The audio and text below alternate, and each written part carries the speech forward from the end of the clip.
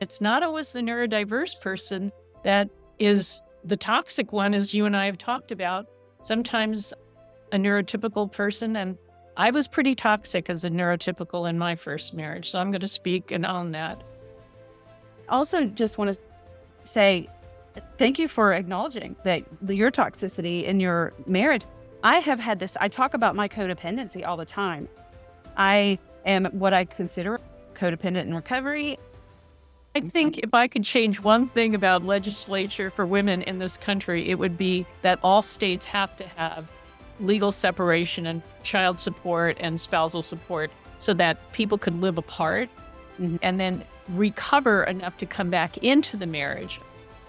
I've had so many people say this to me after a divorce. That when they're after the divorce, they're like, I thought things were going to get better. I thought this was going to be better.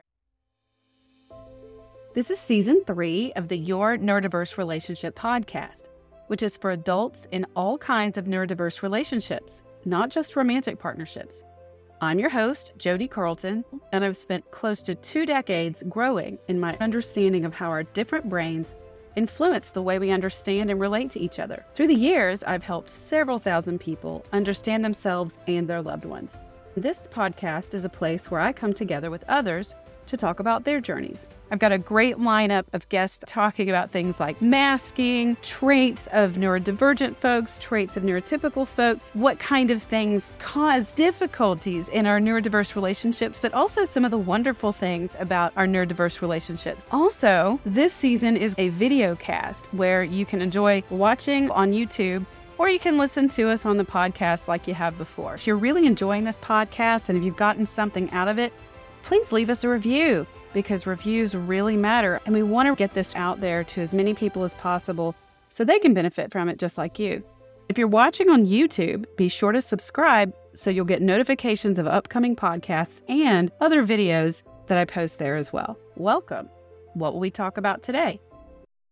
Hi, folks. Today is part 2 of my discussion with Barbara Grant, who is also a neurodiversity coach and a relationship therapist. If you missed part 1, be sure and go back and listen to it.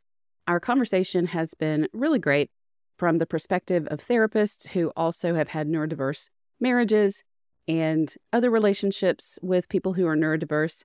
We talk in both parts about being in those relationships, but also the challenges for therapists and coaches, recognizing neurodiversity, and for couples to get help and to find therapists who really understand neurodiversity and how to help you. So both parts of my conversation with Barbara are definitely worth a listen.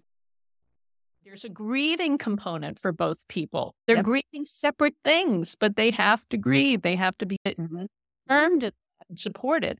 So that's why most licensed therapists who have no neurodiverse specialty, I think it blows up because the individuals come with all of these trauma problems, individual needs, and they just start trying to, how do we save the marriage?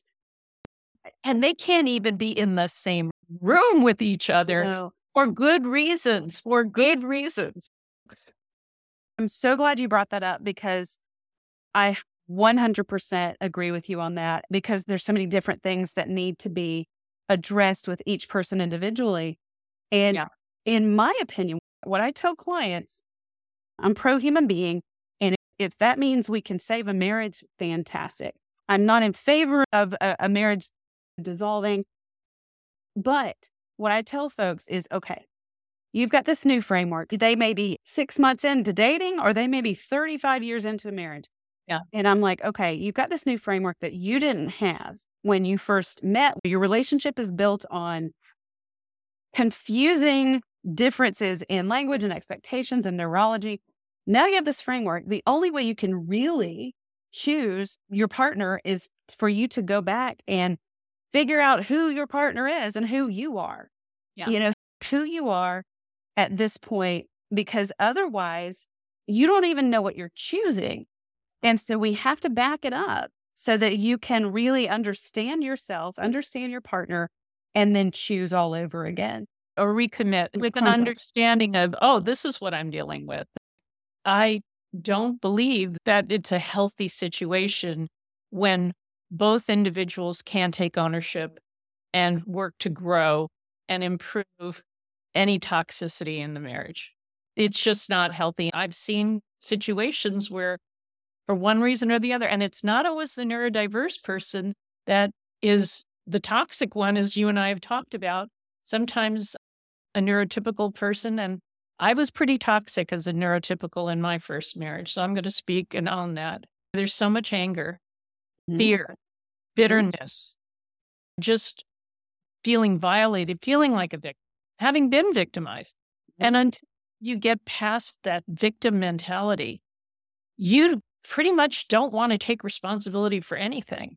And see how you can grow. It is so convenient to blame the neurodiverse person.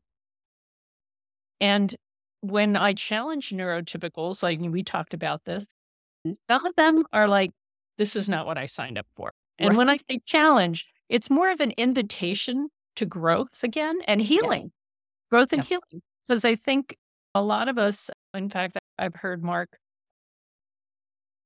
what's his name? Mark Hutton? Yes. Yeah. I heard a podcast where he talks about how the anger and the bitterness is so toxic and draining to neurotypicals or neurodiverse people that they can control that. They have a choice there. And for them to decide, okay, I'm going to move past this and let go of this. And I can't maybe change my spouse. I can't maybe change my marriage, but I can change me. And that's where the personal empowerment comes in. So to piggyback on what you're saying there, you and I were talking about this a little bit before we started the podcast taping. I've run into that quite a bit. The three things that I say are the pillars of a relationship working are capacity, willingness, and motivation. And you've mentioned motivation several times today. And first we have to look at capacity. And sometimes there are just real limitations to interpersonal connection and with neurodiversity, but also for neurotypical partners, sometimes there are personality challenges, trauma, trauma, even past trauma before this relationship trauma.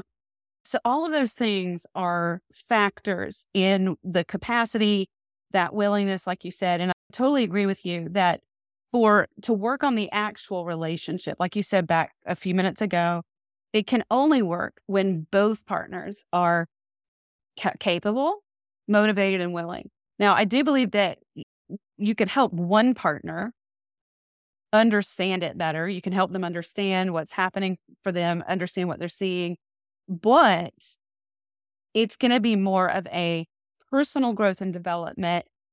And then if that spouse is not willing or motivated or capable, then that's where this is what I'm choosing comes in. This is what I've got. This is what I'm choosing. But I also just want to say thank you for acknowledging that your toxicity in your marriage. I have had this. I talk about my codependency all the time. I am what I consider codependent in recovery, and sometimes it still rears its ugly head because I consider it a form of addiction in of itself. And I know that in my marriage, my 19-year marriage, I look back and I know why I was codependent. I can look at the roots of that into my family system and in childhood. But I didn't know. I was not aware of it. And I know now I can see a lot of the toxic traits or extremely dysfunctional. I cannot draw the line with toxic and dysfunctional. Toxicity is a lifelong commitment to dysfunction. Yeah. Like intentionality there too, I think sometimes. Whereas to me, dysfunction is something we can, if someone wants to learn and grow, we can work with that. That's how most of us are. And it's all what the standard is. When you're 3, your functionality at age 3 would be considered highly dysfunctional at age 15. A 15-year-old's functionality would not be considered optimal for a 35-year-old. Yes. So it's all about what level you're at and what that's where capacity comes in, I think is what you said. Yeah. And something important to note with that is that from a developmental standpoint, some people really don't, for whatever reason. Sometimes it's trauma. Sometimes it's the brain wiring. It's the actual neurology that you have.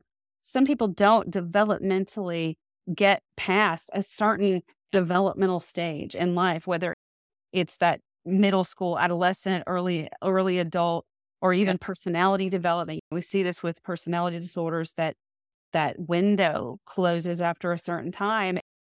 And no matter how much we want a partner or want somebody to learn and grow, if that capacity is not there, it's important to at some point be able to recognize, okay, this is what it is. Yeah. And now I have a choice to make. And that's not a simple choice. It's not. Not. And I think the word choice is so important. I have had clients decide to separate and decide to divorce. And I'm sad when one of them decides to divorce in anger, in bitterness, in fear, in sort of desperation. Unfortunately, there are some states, I think Georgia is one of them, that has no legal separation arrangement. There's no legal And separation. I think if I could change one thing about legislature for women in this country, it would be that all states have to have legal separation and child support and spousal support so that people could live apart and sanity and then recover enough to come back into the marriage. Of course, I guess you could get divorced and remarried, but it's sad because some women just on a survival level are forced with needing to divorce in order that they can get some space and time away in a different living situation. I think that when people make that decision, that big life decision from a place of pain, fear, desperation, they have to do what they're going to do. But there is going to be fallout from that in their own lives. It will take longer to heal from that. Because the divorce itself is a traumatizing experience, having been through it. I know that, and the kids, if there are kids involved, that's additionally traumatizing.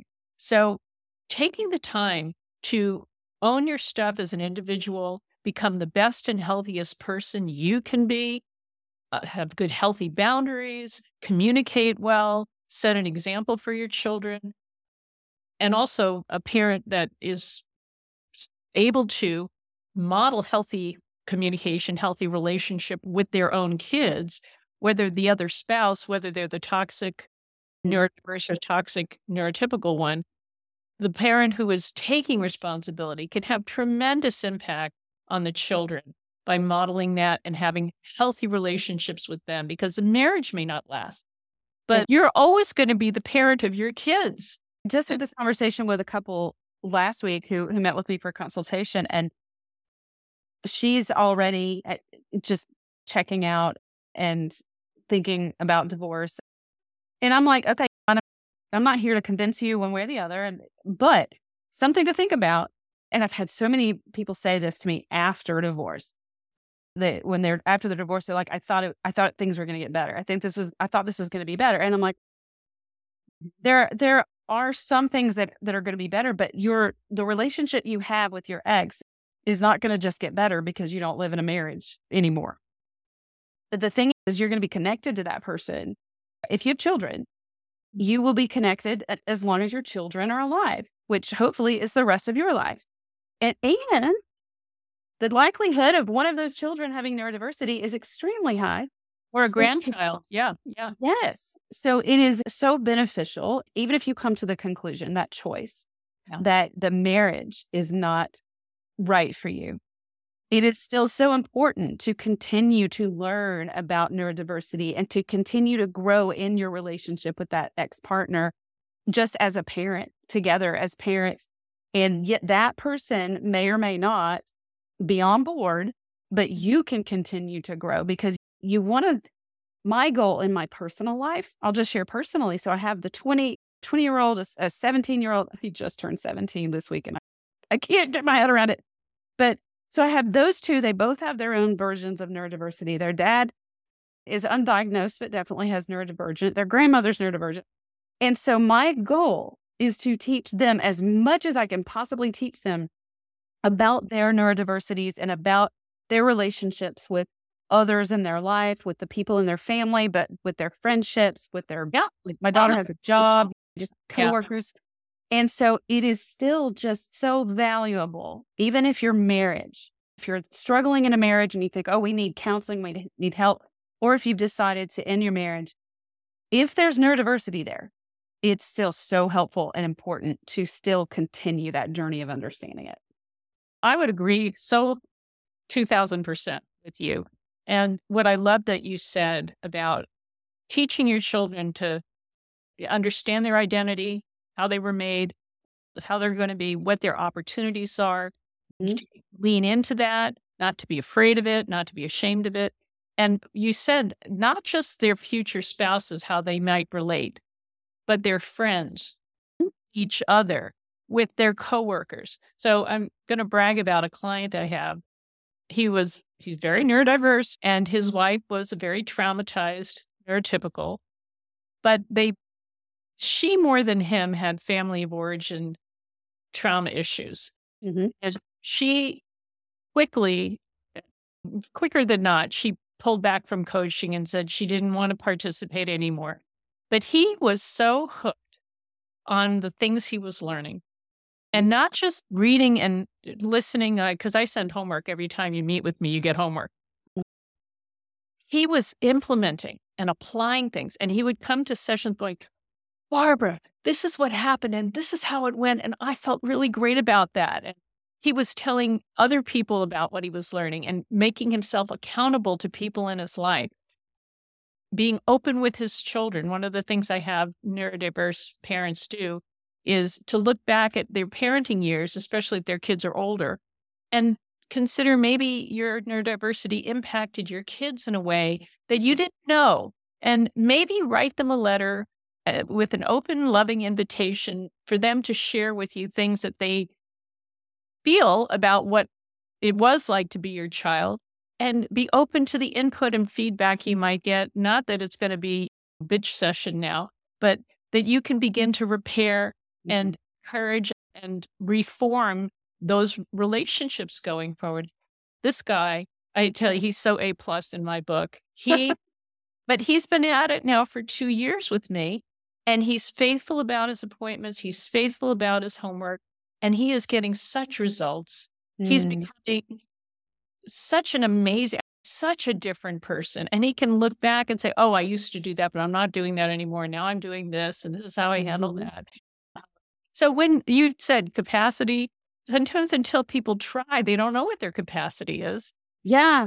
Oh, They're motivated. I don't think there's any limit to capacity. I'm glad you shared that story because I really discourage, like in my Facebook group, there I see the word they sometimes, like they this, they that, and I'm like, hold up, we're not gonna they anybody because everybody has their own unique abilities and capacity. And people will ask me, can neurodiverse relationships even work? And I'm like, yeah, because I've got a relationship with my daughter, and it's a good one. And okay, that's not a romantic or intimate relationship, but the concept is still the same. And so one thing that when you tell stories like that, and then I've got some success stories that I've shared publicly too, is that when I work with clients who are struggling with with partners who don't have the capacity, or maybe there are just a lot of other layers influencing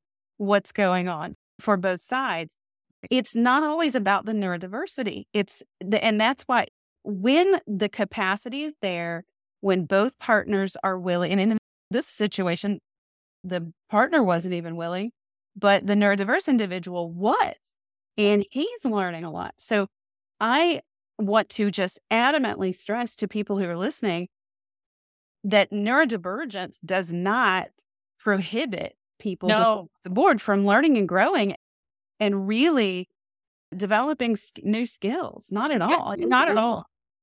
And it's proven we can't change our IQ. Our IQ is a set given, but our EQ, our emotional intelligence, is definitely something all of us can grow with Yeah. a certain amount of willingness and motivation.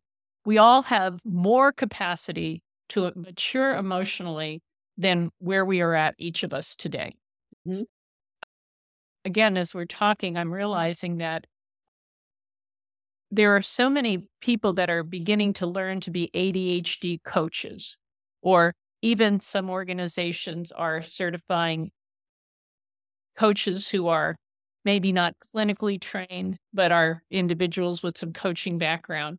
And I would caution the listeners, if you're working with somebody, you want to have somebody who is trained in a broader, deeper clinical, psychological, marriage and family therapies, family systems level. So there's past stuff that comes up, and not that Always. every person, I'm not going to necessarily treat sexual abuse trauma when you were 5, but I can identify it and point you in the direction. I have sent people, I said, you have PTSD from when your sister got killed in front of your eyes when she was hit by a car. You would do well to find yourself a trauma therapist and go deal with that piece of your life, because that has nothing to do with your marriage, your super sensitivity and your traumatized neurology, because anybody who's been traumatized has a heightened fight, flight, or freeze. Their alarm system is on high alert. System is like high alert. It's called enemy mode in a podcast that Dr. Stephanie Holmes recently did. And it's exactly that. We're all on hyper alert and very touchy or sensitive or too triggerable. So that has nothing to do with the neurodiverse marriage. It contributes to it, but it's not. Yeah. The relationship is maybe triggering some of those issues. Those issues aren't going to be fixed by fixing the marriage. As a matter of fact, those issues need to be healed in order to help the marriage. I agree with you there, because I'm trauma certified as a clinician. So like you said, and part of that was because there's just so much trauma with the people that I work with, just so much trauma. But like you said, I'm trained to do some of the trauma modalities, but most often I very rarely get into the trauma work with my clients. Every now and then, it just depends on the situation. I'll do some level of trauma work with them, but most of the time I'm hooking them up with an EMDR therapist, local, or an accelerated resolution therapist, somebody who's trained in trauma that can work with them locally and in person. And that, like you were saying about supplemental work, that's a supplement to the work that we're doing about neurodiversity. There's just so many layers. It's in my communication program, I talk about the backpack, and everybody here on the podcast hears it all the time. What's in our backpack is everything that makes us who we are, that we bring to every interaction, and all of that stuff's in there. And I agree with you that people who at least have training in recognizing mental health issues and dynamics are the most equipped to be able to identify what needs the work and where you need help, and to make sure you're getting a broad spectrum of help. Because if you just focus on the executive functioning issues of ADHD, but someone's not even aware that some of this is rooted in trauma, then you may be wasting your time. And I would get some, but I know, because I'm family systems trained. One of the things I love about the perspective I did get in school was that there are many people in the problem. It's not just one individual or another individual. There's a system that these people reside in. And you have to look at the whole system. The system includes general medical, physical health. It includes economic status. It includes culture. What culture are you in? It includes educational resources. It includes finances. As a coach, my aperture is pretty wide in terms of what I'm looking at when people come in and how I assess people. I'm assessed very broadly, very deep and very broad. And because we identify goals on many levels, and not everything is top priority, of course. You can't get financial help and parenting help and help with neurodiversity and help with the sex life. You have to take it in pieces. Yeah. I have really worked hard, and I'm, as you are too, we're growing our arsenal of tools, resources, and other referred professionals that I can say, okay, I think you guys really need to go through this financial coaching program. Or you need to find somebody either in the community who's a financial analyst or a coach, or go to your church and see if they have a financial resource, because money is a big piece of what's going weird in these marriages. How money is dealt with, often I see that. And that's true in most marriages. Yeah. Not just neurodiverse. That's a big one. Yeah. So just teaching them how to better communicate isn't going to support them in getting the step-by-step help they need to really retool their lives. I also do a lot of parenting coaching because there's so much disruption and often fighting and triangles forming and everything that the parents aren't unified in a plan of how are we going to discipline these kids? What program are we going to use? Is there going to be a consequence for a chore that wasn't done? How do we do that? We get very granular, and that's life. That's their real life. So once they get the hang of the neurodiversity, now they have to bring it into their lives and their developmental strengths. If they've done some healing, some forgiving, now they're better communicating, they're a better team. Okay, now let's go solve some problems. Yeah. And let me support and help you because I have relationships with you and I've been through all this in my life. And Yes. so I'm not the expert in everything, but I have resources and I can guide and coach you as you get your help in your life together. Yeah. And I will say that there are some couples I've had that have graduated from, now they're on maintenance and I see them once every 3 to 5 months. And I send a certificate like you have completed the roadmap to couples coaching and all. And it feels like an accomplishment. And it is. It really is. The systems, the family systems theory, I can't stress that enough. That's where my backpack analogy, that's where that comes from because all the systems that are in your backpack. And my master's was more of a broader counseling master's, but I did a whole section on marriage and family and systems. And I latched onto that even in my 20s when I went through my master's program. And that's been the root of the work that I've done is the system and looking at, and also before I got into counseling, no, not before I got into neurodiversity and autism, my main specialty was brain injury. So I was a counselor, but I worked in cognitive rehab. So I learned so much about how the medical aspect of things and even the neurology affects our personality and our relationships. And it just all goes into the pot. And so we can't just look at this little thing here. We have to look at all of it. So all of you listening or watching on YouTube, one of the biggest takeaways that I would love for you to go with today is that when, if you're thinking about going to find a therapist or a coach for your marriage, for your relationship, find somebody who's willing to look at all of those different things. And that may feel like, I don't want to look at me. I really prefer looking at that over there, that neurodiversity.